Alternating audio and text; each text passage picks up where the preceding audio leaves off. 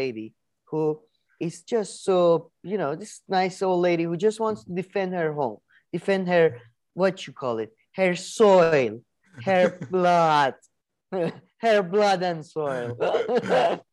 Man, that was the funniest thing. I mean, maybe the translation is wrong, but she's like, I need to learn how to shoot to be able to protect what is from my home or on the streets. I'm like, damn, this lady's thinking of sniping people from.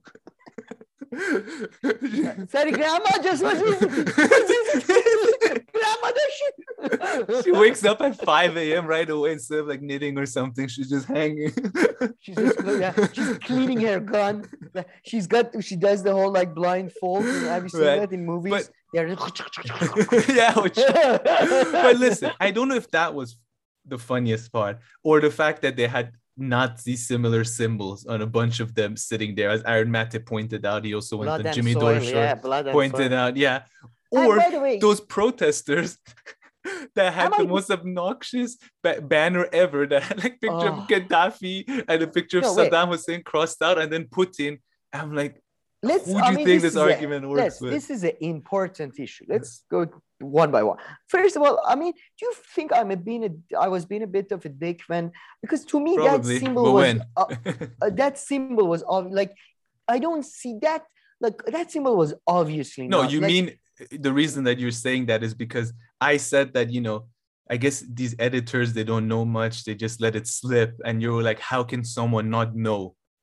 It was like the thunder thingy that the SS does. Like anybody who's slightly like seen, like if you've seen a Starship Troopers, like, which is about the future Nazi government. it's like, I don't know. I don't Especially know if you see it in like the Eastern Europe context or European context, maybe you should be even more suspicious of, what is the affiliation of this. And again, we are talking about like CNN and MSNBC. We are not talking about a guy who's working at an office. Like you're supposed to be experts. Like, I don't get it. It was so, to me, but it was so much fun because everybody covered that. Like even like, I think there was an Iraqi news channel. Yes, guys, can you believe it? CNN? They got, like every country covered it. Everybody made fun of them. And it was actually I think it was good in a way because a lot of people think exactly like they think all the fascists are young men who are, sexually frustrated and are just assholes and, but no, actually quite like there is fascism is very much equally accepted among old, nice ladies who probably pet cats. And, it's kind of, it's the two face of fascism, like, Hitler famously wanted to get pictured with dogs and children and all that. There's a lot of sentimentality and sweetness in fascism. For sure. So I'm glad that came out. No, exactly. I mean, Aaron Matte said it's like NBC literally did like neo-Nazi promotion. Literally. I'm not even using literally wrongly as I usually do. Like they did an advertisement. They did neo-Nazi propaganda. Group. Jesus that's crazy. Christ. And it was going, but for me, the banners was still the stupidest. The banner was so stupid because the banner was like Milosevic, Saddam, Gaddafi, like, and you're like, oh, former Yugoslavia. Oh, what a great land of peace and tranquility that is. Iraq, oh my God, the development, the level Libya, which seems the to level be of growth. Outdoing literally all of them. Where harmony, where racial harmony is at its zenith right now. I mean, like, what the fuck, guys? This was like the best. It was like a poster why we need dictators for stability reasons. I swear. But like man, pro-dictator. This is the part, though, that you see how much of it is media-based and bullshit and propaganda. Because then I think in the same Katie Halpern Useful Idiots thing, they also showed, like, I think they go to Kiev and they interview, like, a lot of them were young females, but also some young males. And then, like, Are you Oh, scared? that What was are you so doing? funny. That was so And funny. they're like, we don't know. Our life is normal. I feel like I should be scared, but as you can see here, You keep everything. saying we are scared. Yeah. I'm not. Should I? Do you have a Yeah. gun? What's going on? No, I loved it when they did loads of interviews and everybody's like, no, no, everything is normal. Why are you trying to No, one or cause two of panic them in were our like, country? yeah, we're thinking of leaving maybe, but I don't know.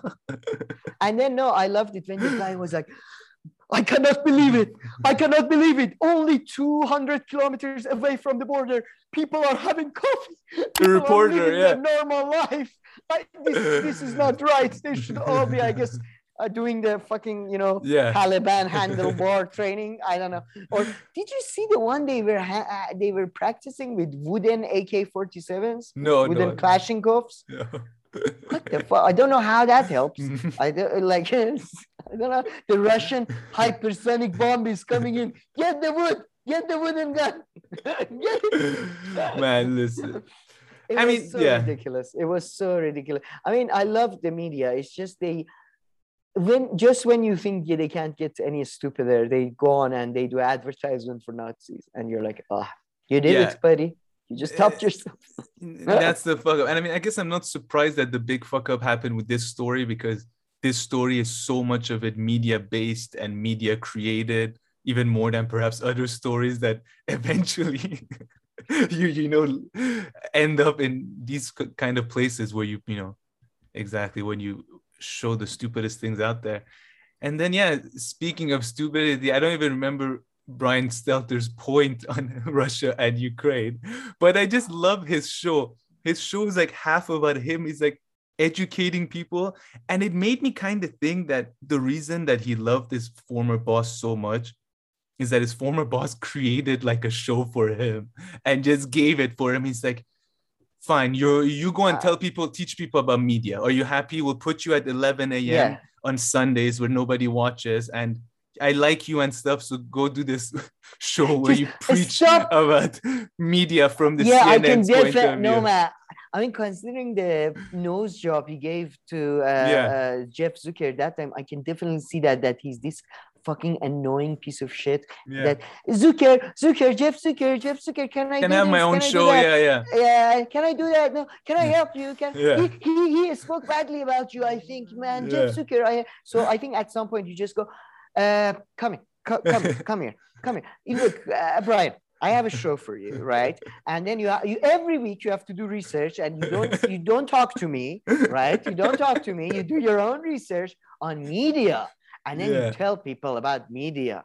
And I think that's how, like, Jeff Zucker was basically, you're right, trying to give, just get this motherfucker away from me. This creep, this egg that has come to life and is just haunting me everywhere I go. But so I don't even remember what his point was on Ukraine. Russia, I don't remember on the Ukraine thing. I wanted to highlight usefully this, like they did that. The bit he plays a bit from Trevor Noah, and then about anti-vaxxer truckers or something. I don't care what was the topic, but the Trevor Noah clip, I don't think again, I am very much coming down on the conclusion that Brian is an egg and not a human, like really an egg. Like, because I don't think he even understands human comedy or interactions and shit. Maybe he's a potato, but people think he's a potato. There are pictures of him like potato, like on a potato on the internet. Not an egg. The whiteness, but I think egg is more accurate. Yeah, because potato can kind of be any shape, but he's like he's an egg. He's like two eggs. He's Humpty Dumpty. I swear to God, I hope he does those family lineage programs. Who do you think you are? And I swear to God, it turns out he's related to Humpty Dumpty before he fell off the wall. So, Trevor Noah does this thing, and I don't think he's done with the joke. He starts the joke, and just because he wants to make a point about how anti-vaxxers are idiots or whatever, he pauses in the middle of the jokes, and he's like, ha ha ha ha ha. I couldn't have said it better than Trevor. And it's just like you can so much, like the transitions from laughter to speaking. Just, I mean, it was very disturbing. You don't want to see an egg laugh, but whatever. But yeah, it was just, I hate this guy. And I can't believe he's got this job. He's 36. He's had this job since he's been my age at least. Yeah. No, he's had this show for a few years, right? 4 or 5 years. At least 4 years, I think. So it's 36. But now it's more. Now he's allowed to like cover stories and news, but then he still has to preach about the media. So they're like, okay, you can't talk about Russia, Ukraine, but you know, don't forget the name of your show. Don't forget. We may talk about it if we have time today later, but the Chris Cuomo thing stuff, I think CNN is getting a bit like less busy, let's say. And he's like, yeah, okay, now I'm gonna comment. Right? I think he's trying to. He's seeing a moment. Yeah, motherfuckers. I think that we're doing some pretty, what is this, armchair psychology? I don't know what, but I think he's seeing a gap. He's seeing a vacuum, and he's thinking one of these evening shows, maybe he can move from the Sunday 10 a.m. slot. Oh my, he feels unleashed. He feels unleashed right now. And I feel like we can do armchair psychology of an egg. It's an egg. It's not like how complex can it be. But I would bet on these things. I bet you. I think it's probably going knocking around. It's like, can I do a story about Taliban now? Come on, please. Please let me go to Ukraine and meet with some Nazis. Please. I want to meet some Nazis. I heard Anderson Cooper is sick today. Can I please fill in? But good for him. He has ambition. He's ambitious. Poisoning Anderson Cooper's coffee. Like, he had diarrhea, so I guess I have to do the show now. Playing pranks.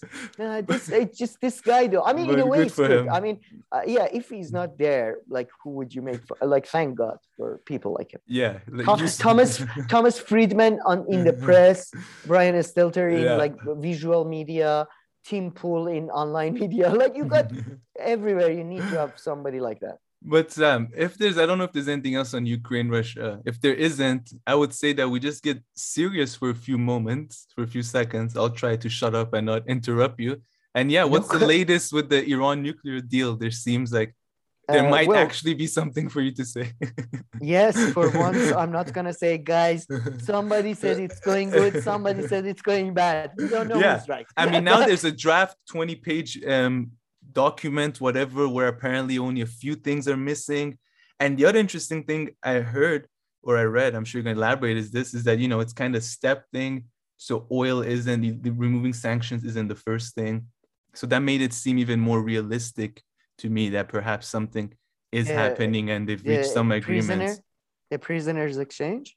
No, but like the fact that removing all sanctions isn't the first thing that the Iranians want. They're agreeing to like apparently a few steps back and forth before. But go ahead. That's basically Iranians backed off. I mean, it seems clear. If I was gonna, like, at the moment, my historical view is that basically Iranian regime decided to come to an understanding with the American regime, but they didn't want to do it under Rouhani because of internal power struggles. So now with Raisi, it's gonna get done.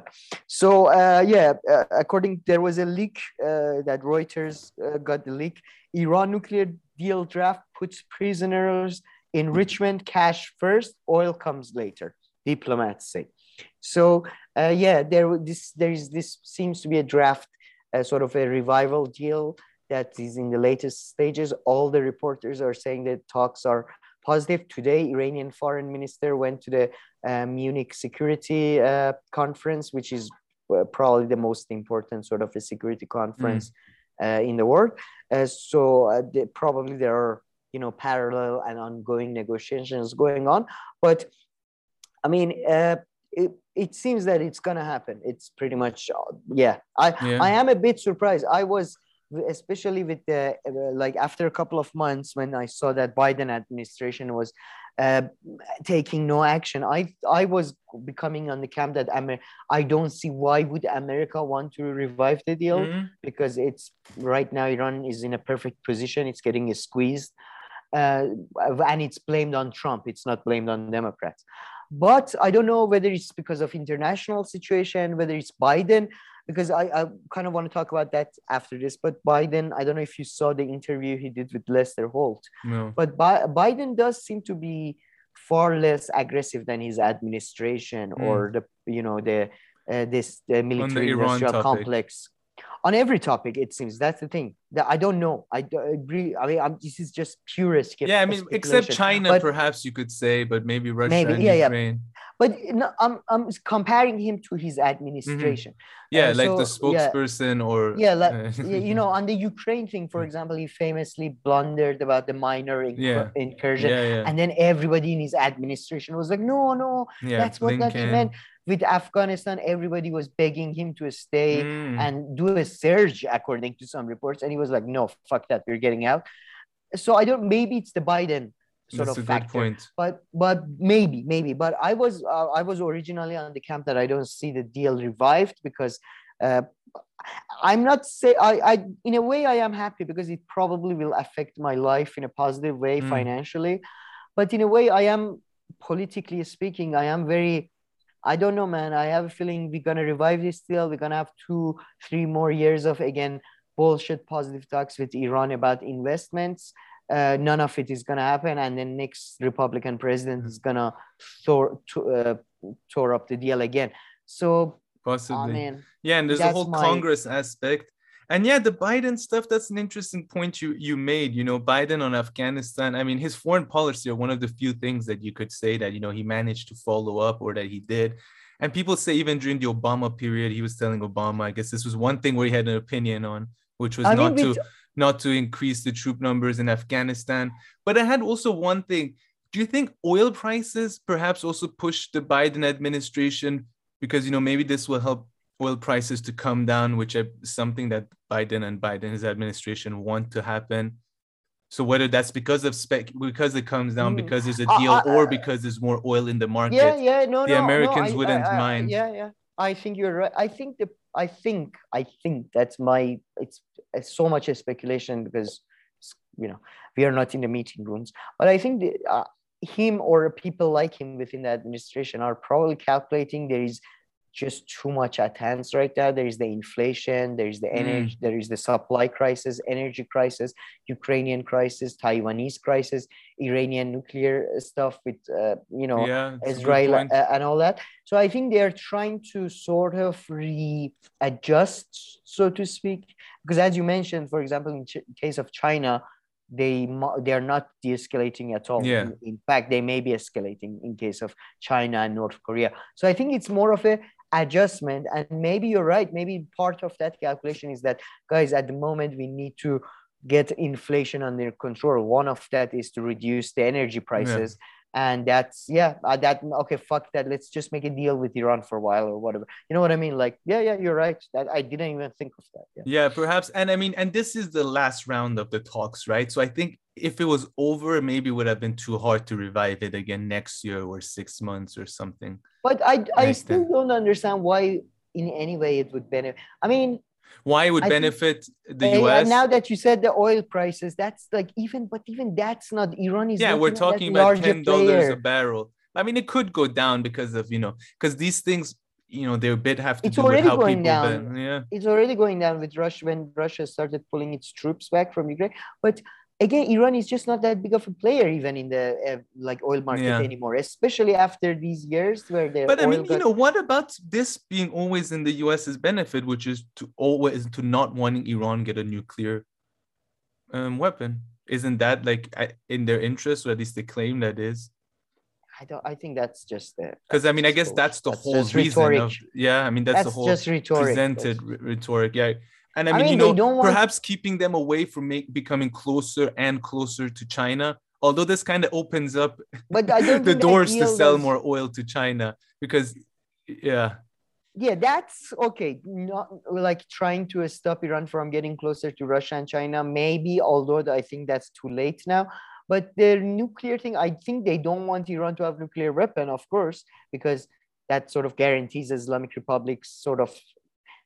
It doesn't guarantee its survival, but it guarantees it against US. Mm-hmm. But but I don't think that's the main thing. They're mostly, I really don't know. I genuinely don't know what. Yeah, they're what are thinking. the I think America is increasingly like, I think, to be honest, I think this is a culmination of 100-year sort of relationship Iran has had with the West. I think increasingly America is realizing Iran is the sort of the Russia of Europe, or China of the China of the East Middle Asia, East, sort of. yeah. Like it needs to um, sort of come to an understanding to it for some kind of a stability in Middle East region. And I think not just Americans, as I've mentioned before, Saudis and Israelis and UAE, Yeah. they're all trying to do, negotiations with Iran. So I think they're getting to the point where they are saying, okay, fuck it, Islamic Republic, let them in the game. Yeah, and you're right. There are also negotiations going on with the Saudis and everything. Yeah, you're right there. Okay. Anything else on progressive geopolitics? I wanted to. I kind of mentioned in the Lester Holt interview. Man, I love fucking Biden. Yeah. I love this matter. Like Lester Holt is like, there are reports that the military people are saying that, I love Lester Holt's voice. I wish I had that voice, but I don't.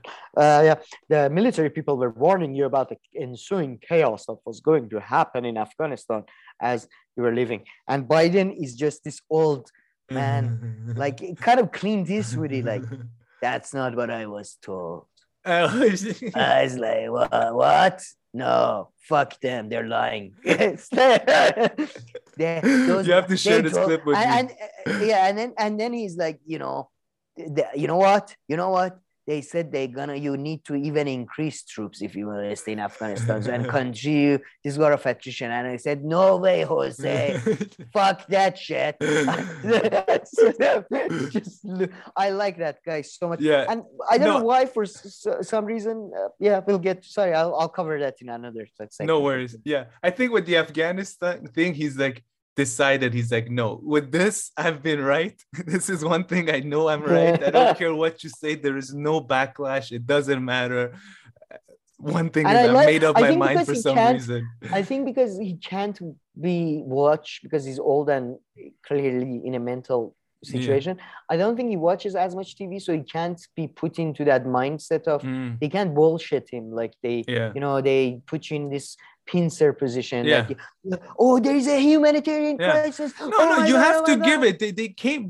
All the media's power was mobilized during those 2 weeks of the withdrawal. I mean, they called in CNN, MSNBC, like everyone go say that the whole world is gonna implode if this happens. But what was that? Kudos to him. Yeah, what was it? When there is one thing in Afghanistan, I think when he says, "Yeah, come at me." It's like almost like a "come at me, bro." Biden moment, bring it on. He says, "Bring it on." I don't remember but he looked so based. Yeah. He was just so, bring it on. And with the, it's just, sometimes I must say, even though I'm very critical of him, even though he's stealing Afghanistani children's money and all that, objectively, probably the best American president ever in our life since Johnson. Since Johnson. Because a few of them he hasn't been able to do too much domestically, but a few of them did one or two domestic things that were considered harmful. So like, whoever you want to talk about, Obama, Clinton. I guess, how far back would you go, I guess, to find someone? Carter started the Taliban. Biden finished it, at least.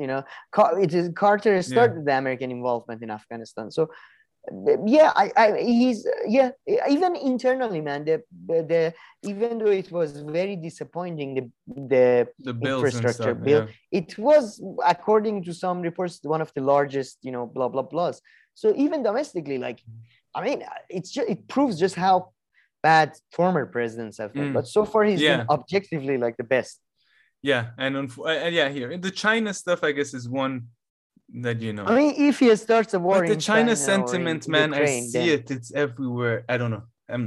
I was just going to become very anecdotal suddenly. It's just that there's a lot of anti-China like hate that I think didn't exist 20 years ago or 10 years ago, and now it's very widespread among European leaders and American it's leaders. because I think Chinese ascendancy has become pretty much a inevitability at this point, and you can see the hatred coming out. And not that, by the way, there is obviously problems with China. China is a country like any other, I'm sure, corruption, blah, blah, blah. I'm just saying that the reason why the hate is becoming so animated, because go watch Norm Macdonald's SNL Weekend Updates. Half of the jokes is about how Clinton loves the Chinese. All right, Sam, let's do some quick hitters before we move on to the film review section, our final segment for today. So let's finish up a bit on Biden, because I don't think you wanted to speak about Afghanistan, but you wanted to touch on some other points. It's our weekly compulsory The Hill sort of. Wait, this relates to The Hill? Yeah. Oh, okay. Yeah. It's because Kim Iversen. First of all, we just finished. Check out our geopolitics brief, whatever. Check out a few minutes ago. Kim Iversen. I don't know why, but she's very critical of Biden. I haven't picked up on that, really. She was like, this is not about pulling out or not pulling out. This is about the chaos that was ensued and stuff. And on Afghanistan. On Afghanistan. Yeah, sorry, I'm not very clear today. I don't give exposition. I don't know why. But she did a whole radar, whatever they call it, thingy, that she was very and by the way, I'm a fan of hers generally. By the way, she should have gone on that panel instead of that radio host lady. That's interesting. Anyway, she wouldn't have just done that, though. She would have. No, she wouldn't. No, she wouldn't accept that role. But she doesn't hang out with them, though. She's not part of the same gang. Anyway, keep going. She's hanged out with Brie, I guess, when she came over on The Hill. Oh, true. Well, they have to hang out with each other. I don't know. But I haven't seen her on Katie Halper's show or on Bree's Bad Fate show. That's what I mean. No. Yeah. All right. Yeah, you're right. But I would say, anyways, she's whatever her take, good or bad, I would say whenever she interviews, she does seem to ask. Not always. There is one exception. But anyway, but anyways, I disagree with her take because whenever you pulled out of Afghanistan, this would have happened. There was no way that there were people with vested interest that were making sure this would happen because they knew this would be a stick against leaving. The same people who were saying the chaos would ensue were the same people who were guaranteeing that chaos would ensue because they had vested interest. And so many other reasons perhaps too. Exactly. So I think based on America's capacity, and you're totally right, and all the vested interest in doing that, whether Americans took another month, 2, 3, 4 months of planning, which we know they wouldn't do. It's people procrastinate on their work until the last minute, kind of. The same thing would have happened. That feels like a personal attack on me. No, even myself. The idea that in reality it could have been done any better. Of course it could have been done better, but that it would have happened better is wishful thinking, I would say. Me too. Sadly, even though I do think it was a tragedy, it was a goddamn betrayal of going to somebody else's land, nation, whatever you want to call it, destroying it, murdering innocent people, but according to your own report, 90% sort of hitting civilian targets. And then, let's guys go back home. It's too expensive to, build this place. Fuck off. Let's go. But then again, if they stayed, would they have built it in 10 years? No, exactly. That's the thing. In Afghanistan, the only thing you can say they truly tried is all kinds of fighting. Troops they did, militias they did, droning they did. They were we've done it all. There's no water. If not, we would have done Navy attacks as well. But all technology, mercenaries, private groups, the Prince guy, what was his name? He had his own chapter, which seems so long ago. The mercenary guy, Prince. Eric Prince. Eric Prince. He's he didn't succeed though. He was trying to get he was though. No, he was trying to succeeded, got kicked out, went back. I'm pretty sure he was involved. Way back. That's the thing. It goes so far back that everything has been tried out. Tried out. they were kicked out of Iraq because of the thing that happened in the mosque, in the square there. But Erik Prince in 2016 was lobbying Trump, or 2017 was lobbying Trump to sort of privatize the army, man. Just let the mercenaries go in, you know, which that would have been the worst. God, like that would have, Jesus Christ. I wonder what nightmare would have turned. But continuing my the Hill coverage, she also had I thought Kim also had a really bad take on the far right and stuff. Far right, like, does not mean racist. Do you is know? she saying, is that how it's understood though nowadays in society?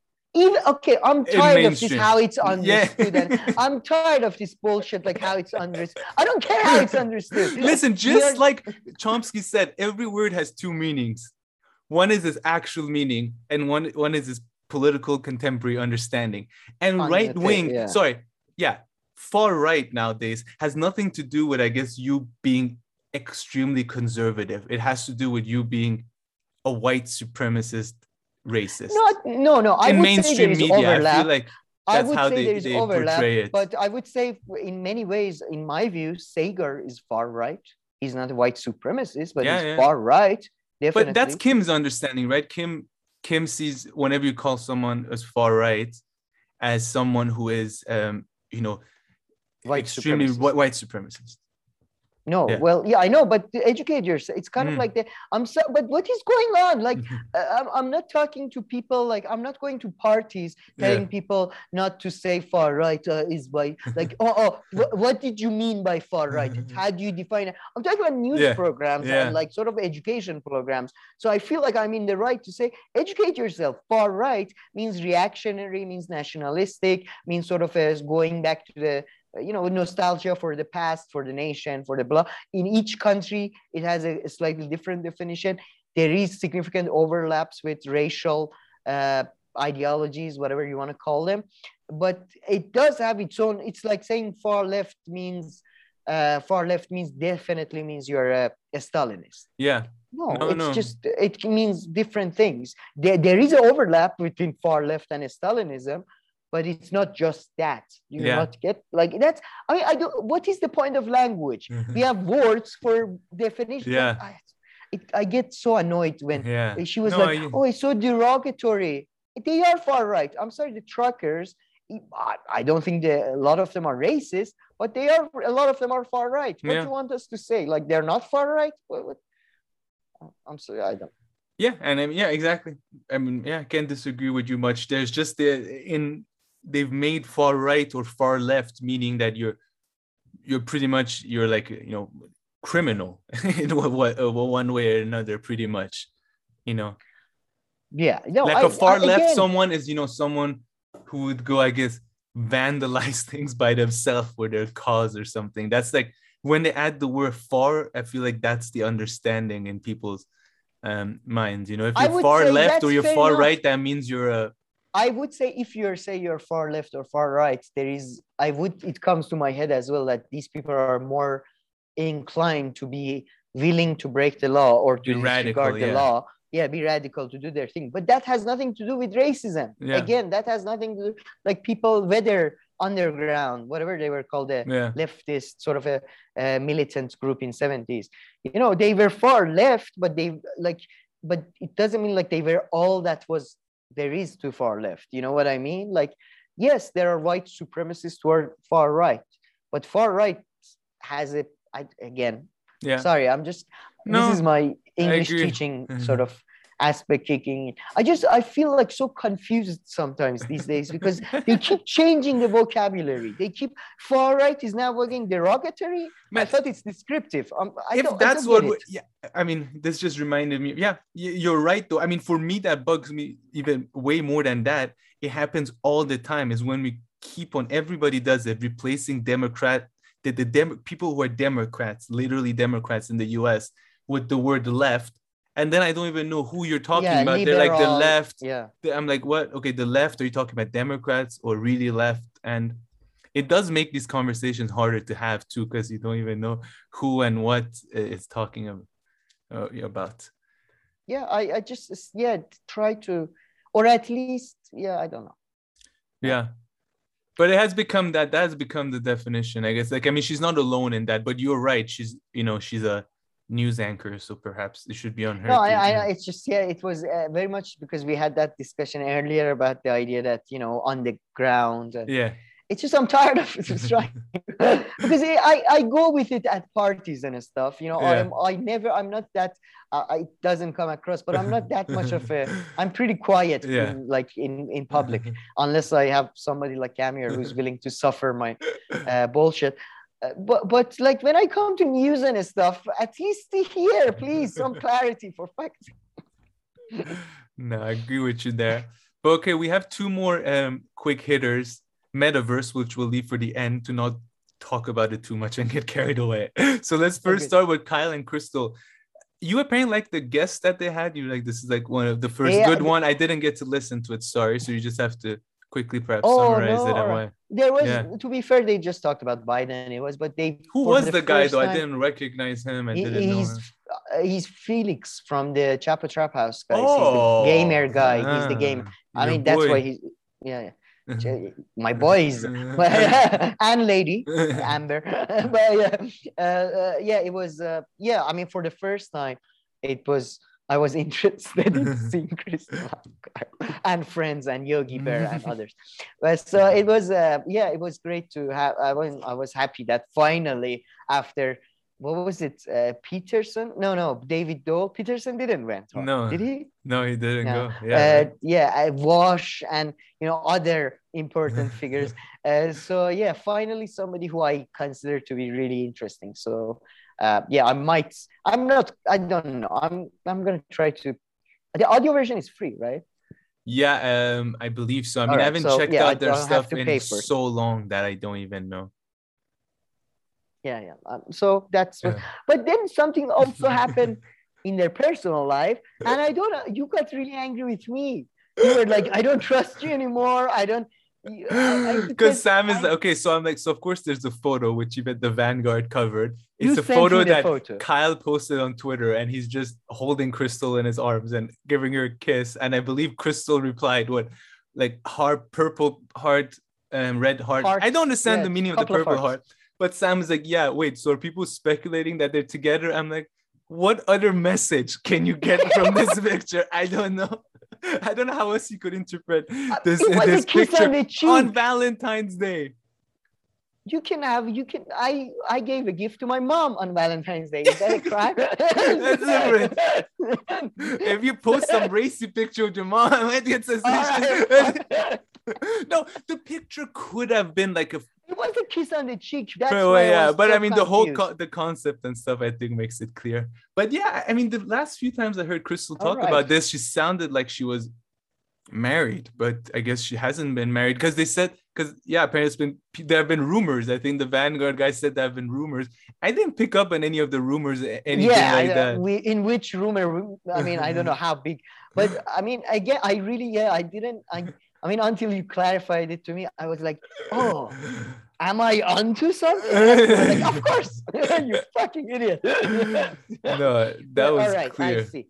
But whatever. For them. I'm glad that we have, like, the progressive world has his own version of Joe and Mika now, Joe and Mika. Wait, I feel like I know them. Who are they? Joe and Mika? The Morning Joe. Yeah. They got married, right? Or something. Yeah. And I think at the time Mika was married to somebody else when they got together. Mika Brzezinski, by the way, the daughter of the great Brzezinski, the founder of Taliban.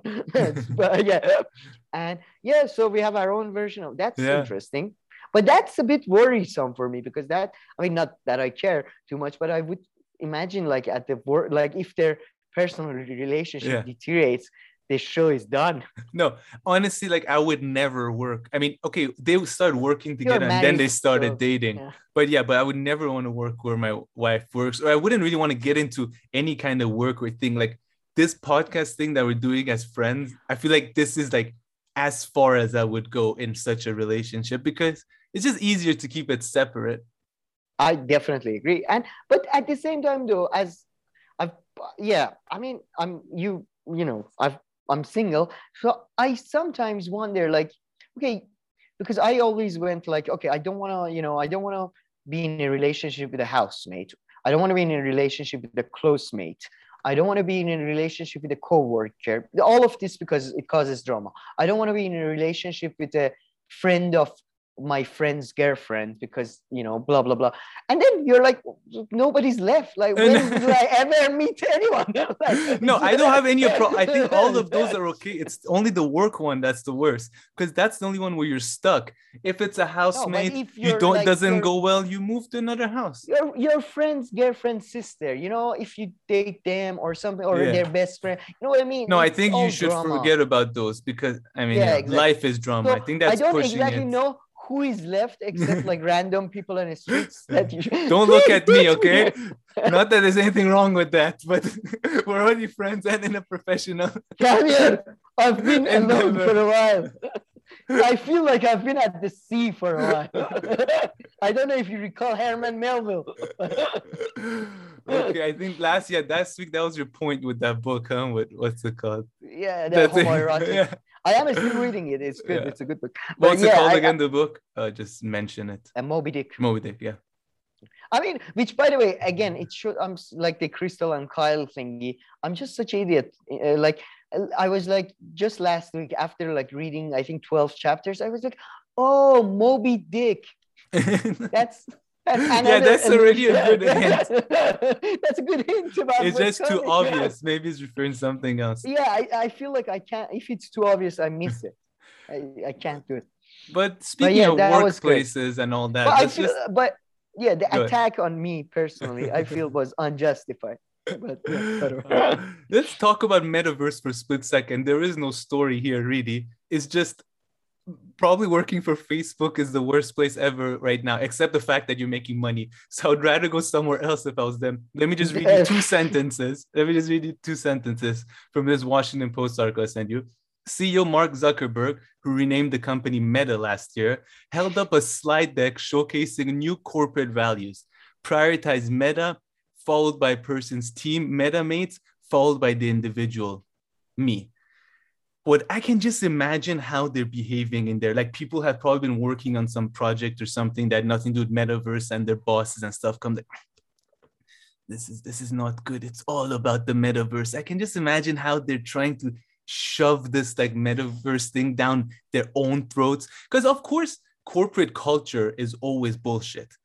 But I'm getting a feeling there's like the usual corporate culture bullshit and then them trying to, you know, shove this metaverse down their employees' throats. And even, I've seen this, I feel like, before at workplaces where there's suddenly an obsession with going to this new direction. And even the things that they themselves have done before is considered like not good and like bad for some reason, or just have to be dropped and forget about it.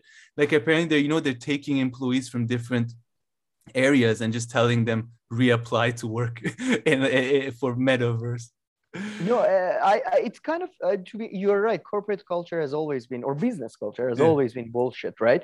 But it's kind of like the new religions. You know what I mean? Like, old religions, Christianity, stuff. You're used to the snake came and talked to the guy and all that. The new religions, they suddenly you are a bit shell shocked by the level of like, Xenu came from a different planet and blew up Earth, and then the souls were injected into cats, and then the cats were it's like, okay, fuck that.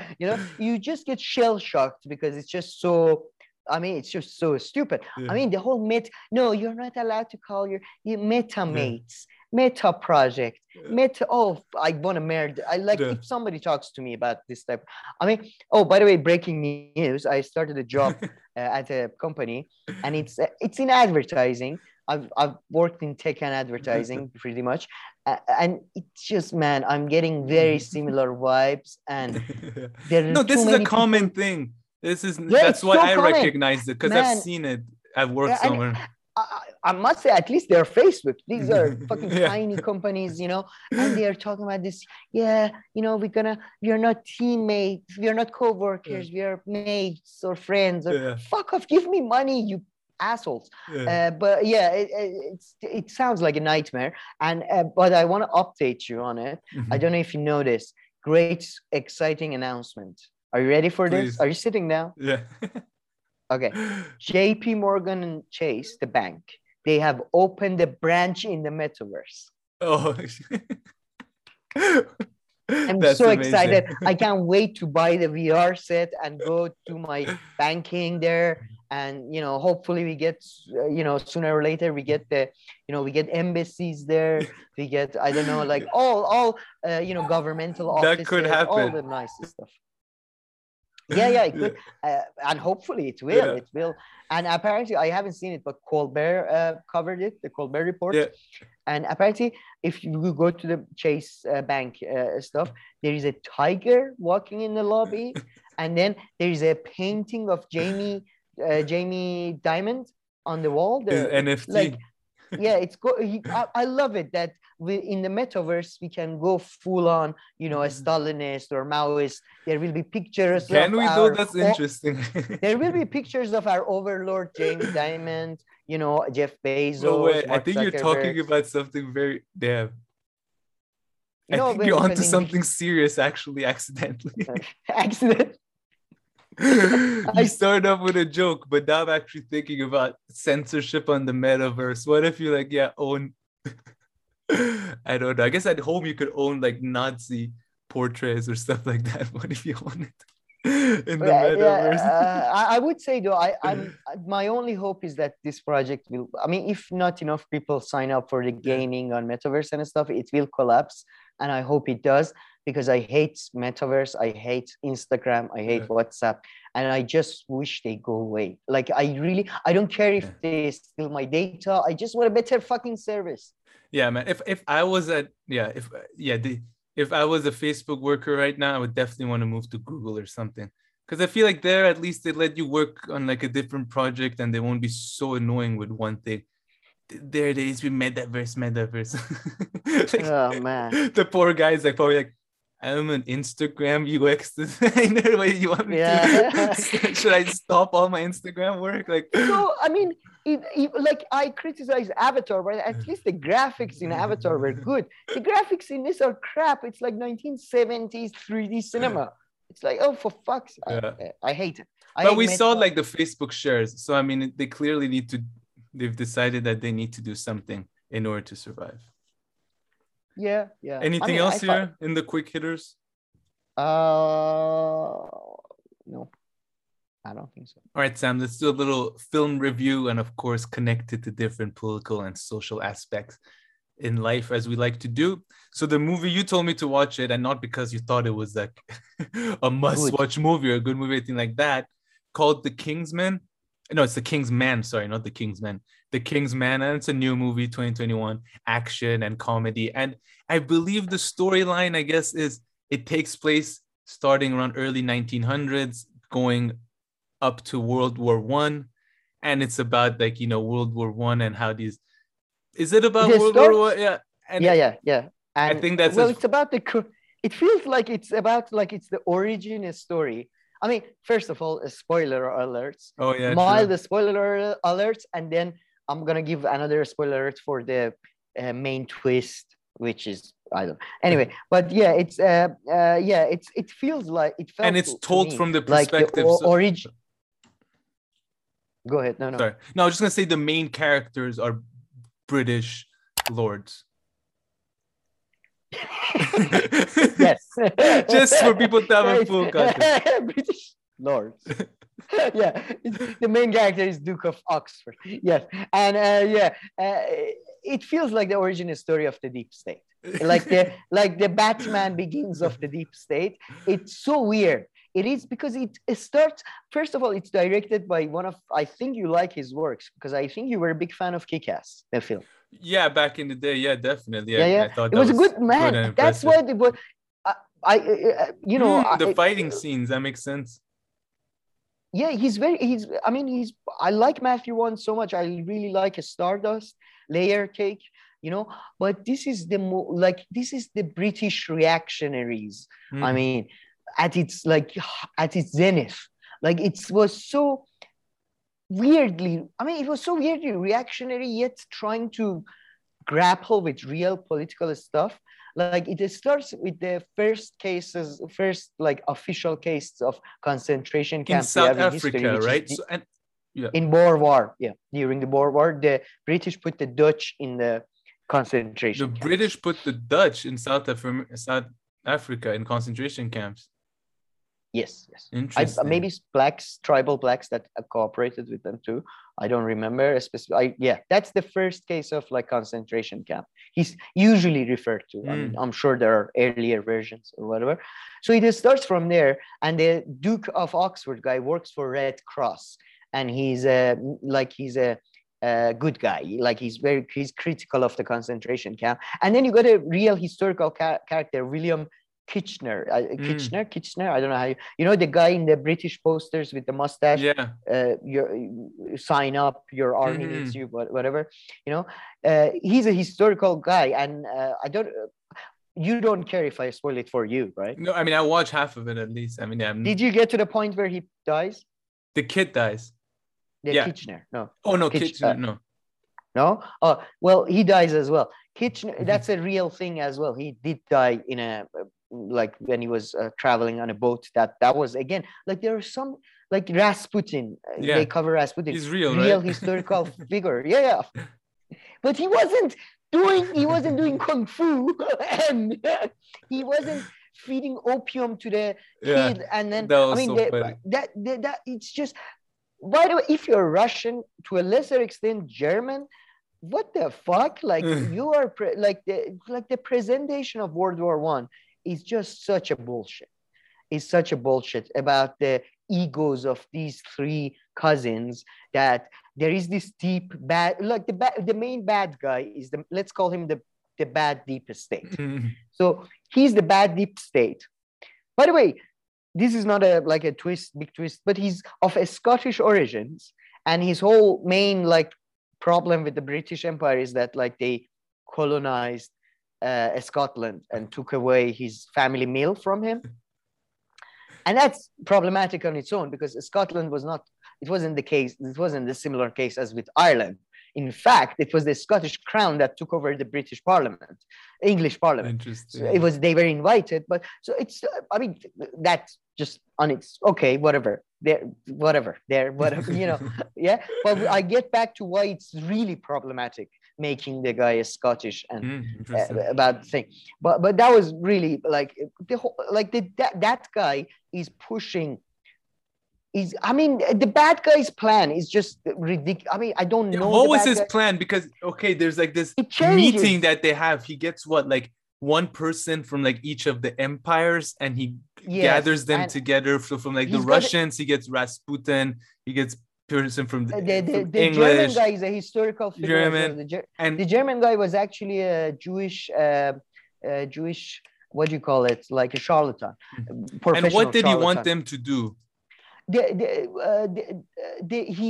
were all pushing their leaders, including the Wilhelm, the Kaiser of Germany, and Tsar of Russia. They were pushing them towards war. But then, because they have to abide by history, then suddenly his plan changes that now the war has to come to Britain. I mean, he's a Scottish accent, by the way. I mean, it's kind of plays into the twist at the end, but it's a Scottish accent. I'm from Scotland, and the British Scot, you're shite. It was the most like, okay, we get it. You're Scottish. Like, you know, calm down. Like the Scottish people, I don't think as a whole speak that Scottish. You know, like, but yeah, Then his plan changes that the war has to. So because as it's famous that, I mean, that's the World War I, like it's the Tsar didn't want to stop World War I. Russian soldiers went AWOL. Almost German soldiers went AWOL. There was a revolution in Russia because of the war. And then in Germany, there was almost a revolution. So this idea that, you know, like the war was, there were these figures like Rasputin, you know, this kung fu master. I mean, the Rasputin thing was, I mean, it was ridiculous. Like, I mean, what the? I mean, it was so ridiculous that almost made it good because it was like. But cartoonish. It was kind of made for. You know what it reminded me of? I mean, I feel like it was kind of made, I guess, for you know what's that movie like about the League of Nations or something? And there's like all these like it's an old movie from like 20 years ago. League of Extraordinary Gentlemen. Yeah. Like all Yeah, these. but that's crap too. Yeah, exactly. It just had the exact same vibe. No, but yeah, but Matthew 1 was disappointing, and Ralph, I can never pronounce his family name. Fiennes, I don't know, but he's just like, in my view, he's probably one of the greatest living actors out there.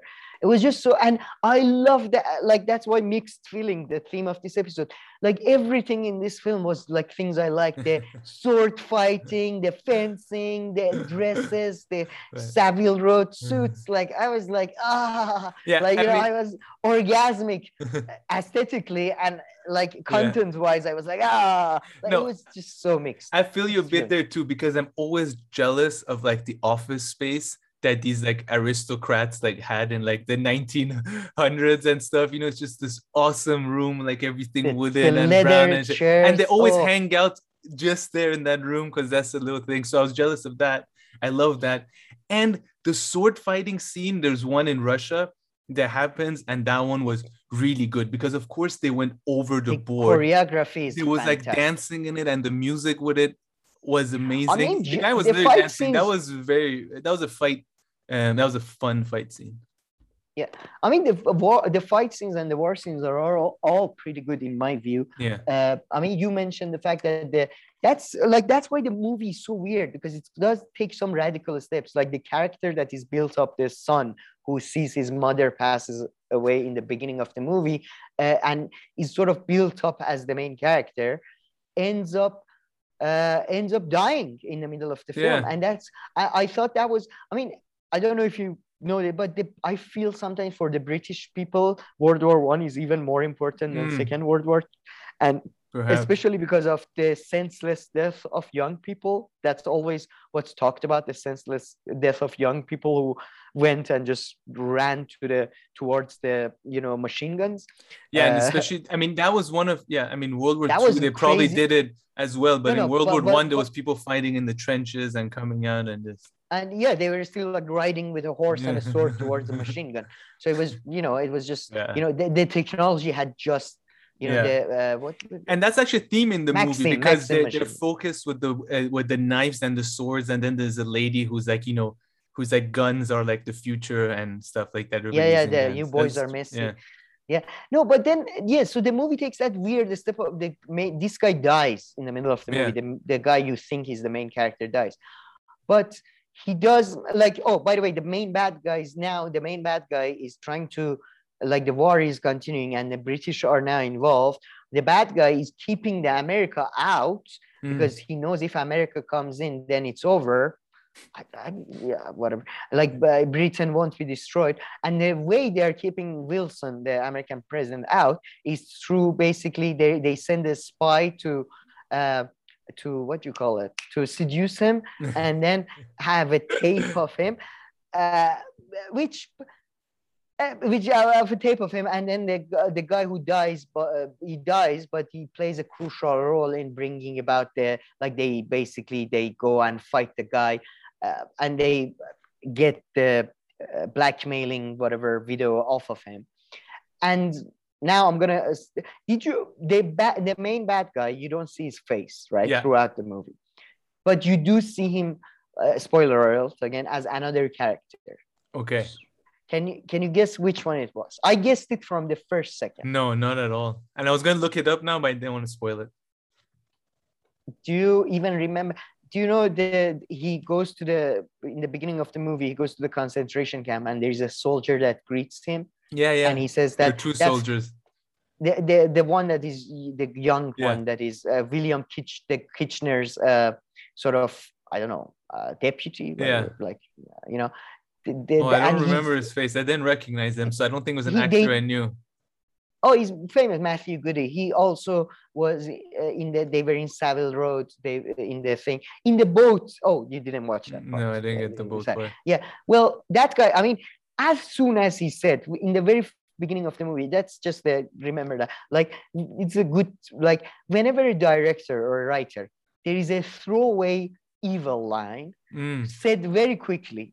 That's like, okay, that's the main bad guy. So because he said, oh, that's how we are winning this war. So, when talking about concentration I remember camps, that. it was like, yeah, that's how we're winning this war. So, and I was like, okay, he's a bad guy, obviously. Now we know that. But then it's like a Scottish guy turns out to be him. So he's one of the people who's like, he's pushing the British and somebody's pushing the thing and all that. And that's what's so problematic about the whole thing, that he in the beginning he's he's pro concentration camp, but then it turns out his whole problem with the British Empire was the fact that they colonized his family's meal. So where do you stand, man? Are you a fucking fascist? Are you a warmonger? Well, I guess he is. I guess he's like the typical type of. He's just evil. Fascist or evil person, yeah.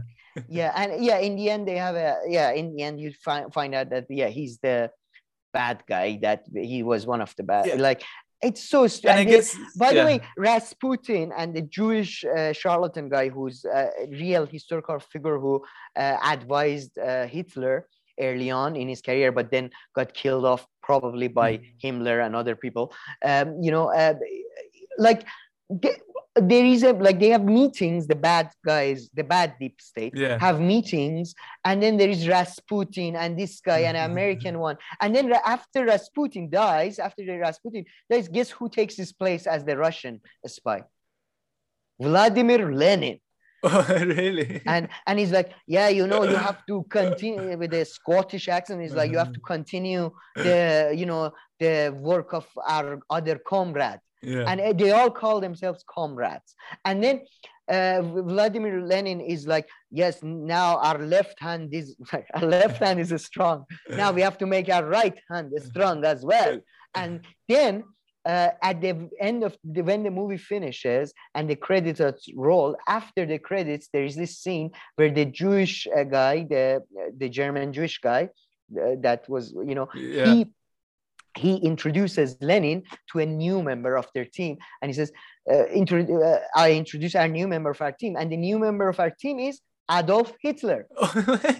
What? It's exactly. It's just the idea, like it's such a reactionary way of thinking that the communists and the fascists were working in cooperation with each other to undermine the British Empire and the values of liberal democracy.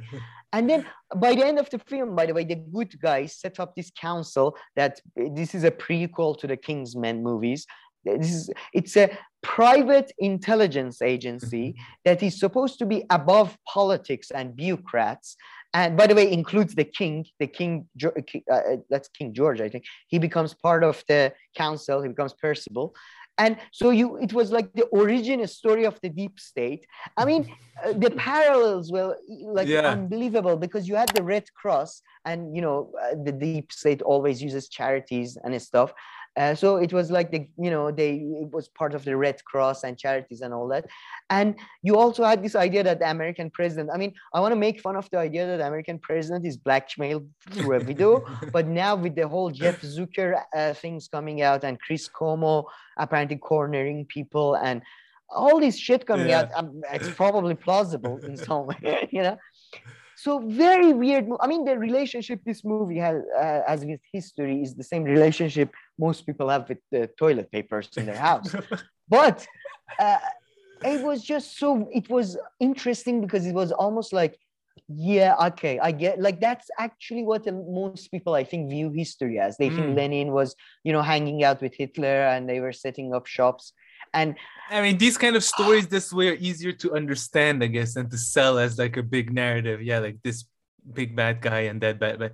But the deep state part was like it was really funny because, I mean, I guess there weren't elected officials back then so much. I'm sure there were some. It's in the 1900s. It doesn't take place in the 1500s. However, all the plans are exactly kind of being made by these people who are going behind the back, it seems like, I mean, the government and stuff. It's just so these people who are controlling. So it's kind of showing that I guess it's trying to say the deep state started World War I, kind of.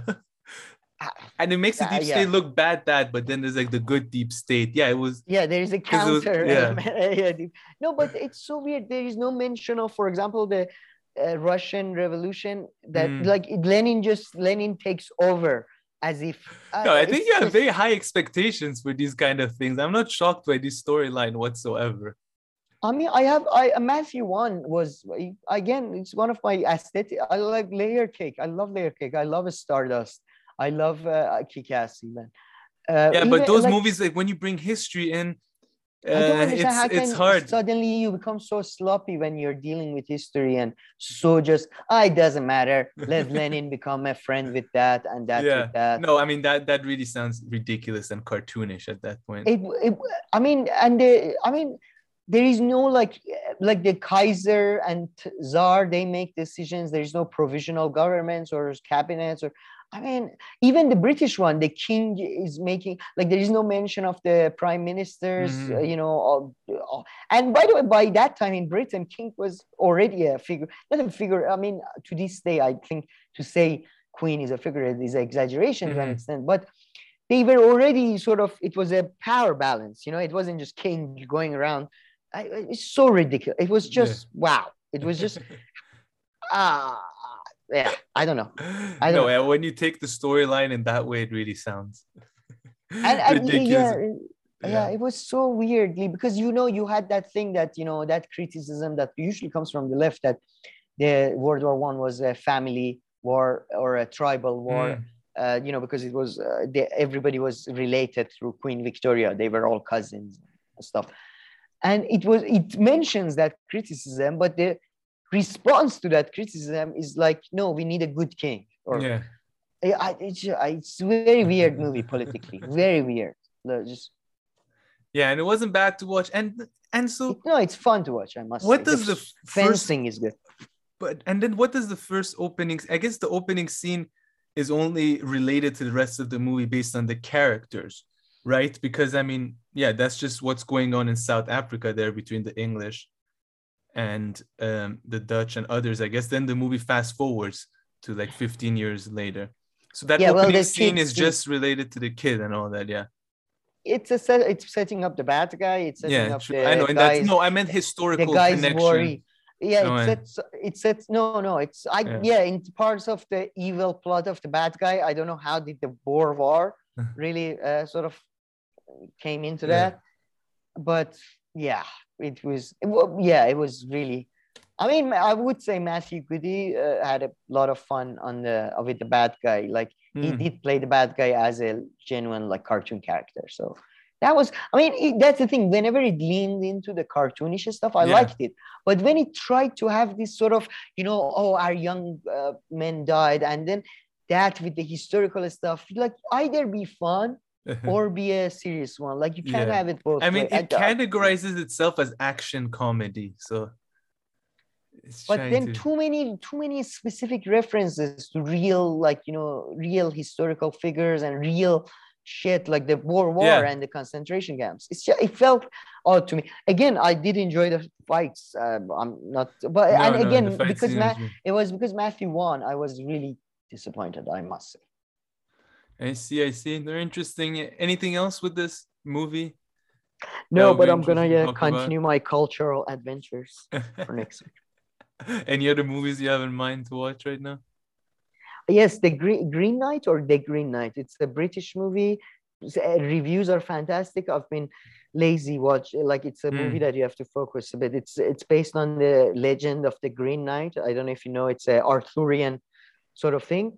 It's about one of the knights. I forget which one it is. One of the knights of the Round Table goes to fight green sort of a monster, and it's really interesting. I was reading I love like comparative mythology and stuff, and apparently there are studies that say that the Green Knight of the story has parallels in Arabic mythology and Islamic mythology. There's a prophet Khazar, which I believe in Arabic means prophet, like the green prophet or something like that. There are very similar things. So, and reviews are fantastic. I'm really looking forward to that. So, but it's going to be it's one of those movies you have to sit down, and it's not like The King's Man is just perfect if you want to spend 2 hours just having fun. The Rasputin scenes are, as a like cartoonish stuff, so much fun. It's just energetic, original action, not your usual, shitty. Yeah. Even the war scenes, the Maxim machine gun scenes were crazy, man. It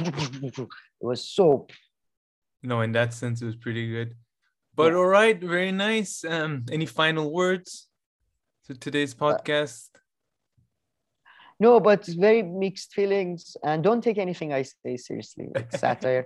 I wanted to thank you, by the way. I never do that, but yeah, I realized recently doing a bit of our Substack and stuff. It's so difficult editing and uploading and all that, and you do all of that. Nah. So thank you, I guess. It's all right. It takes a little bit of time, but sometimes actually what I like about it is that at times you don't need brain power to do it. So I think that helps me to get it. Yeah, you can listen to something. To get it done, or even do it when like I'm tired or towards nighttime. Well, man, except for the headlines and thinking of a picture, that's the only time where, like, I need to... You have to brain power. No, but you have a lot more patience. Like whenever there is a slight glitch, or the upload is like that, or the picture doesn't fit the frame, I get so like I am so technologically like pissed off, like So thanks for that. Like no worries. All right, okay. Well, thank you for watching. Please leave your comments, questions, criticisms down below. I will make sure to get to them. If not, we'll see you in our next video. Thank you.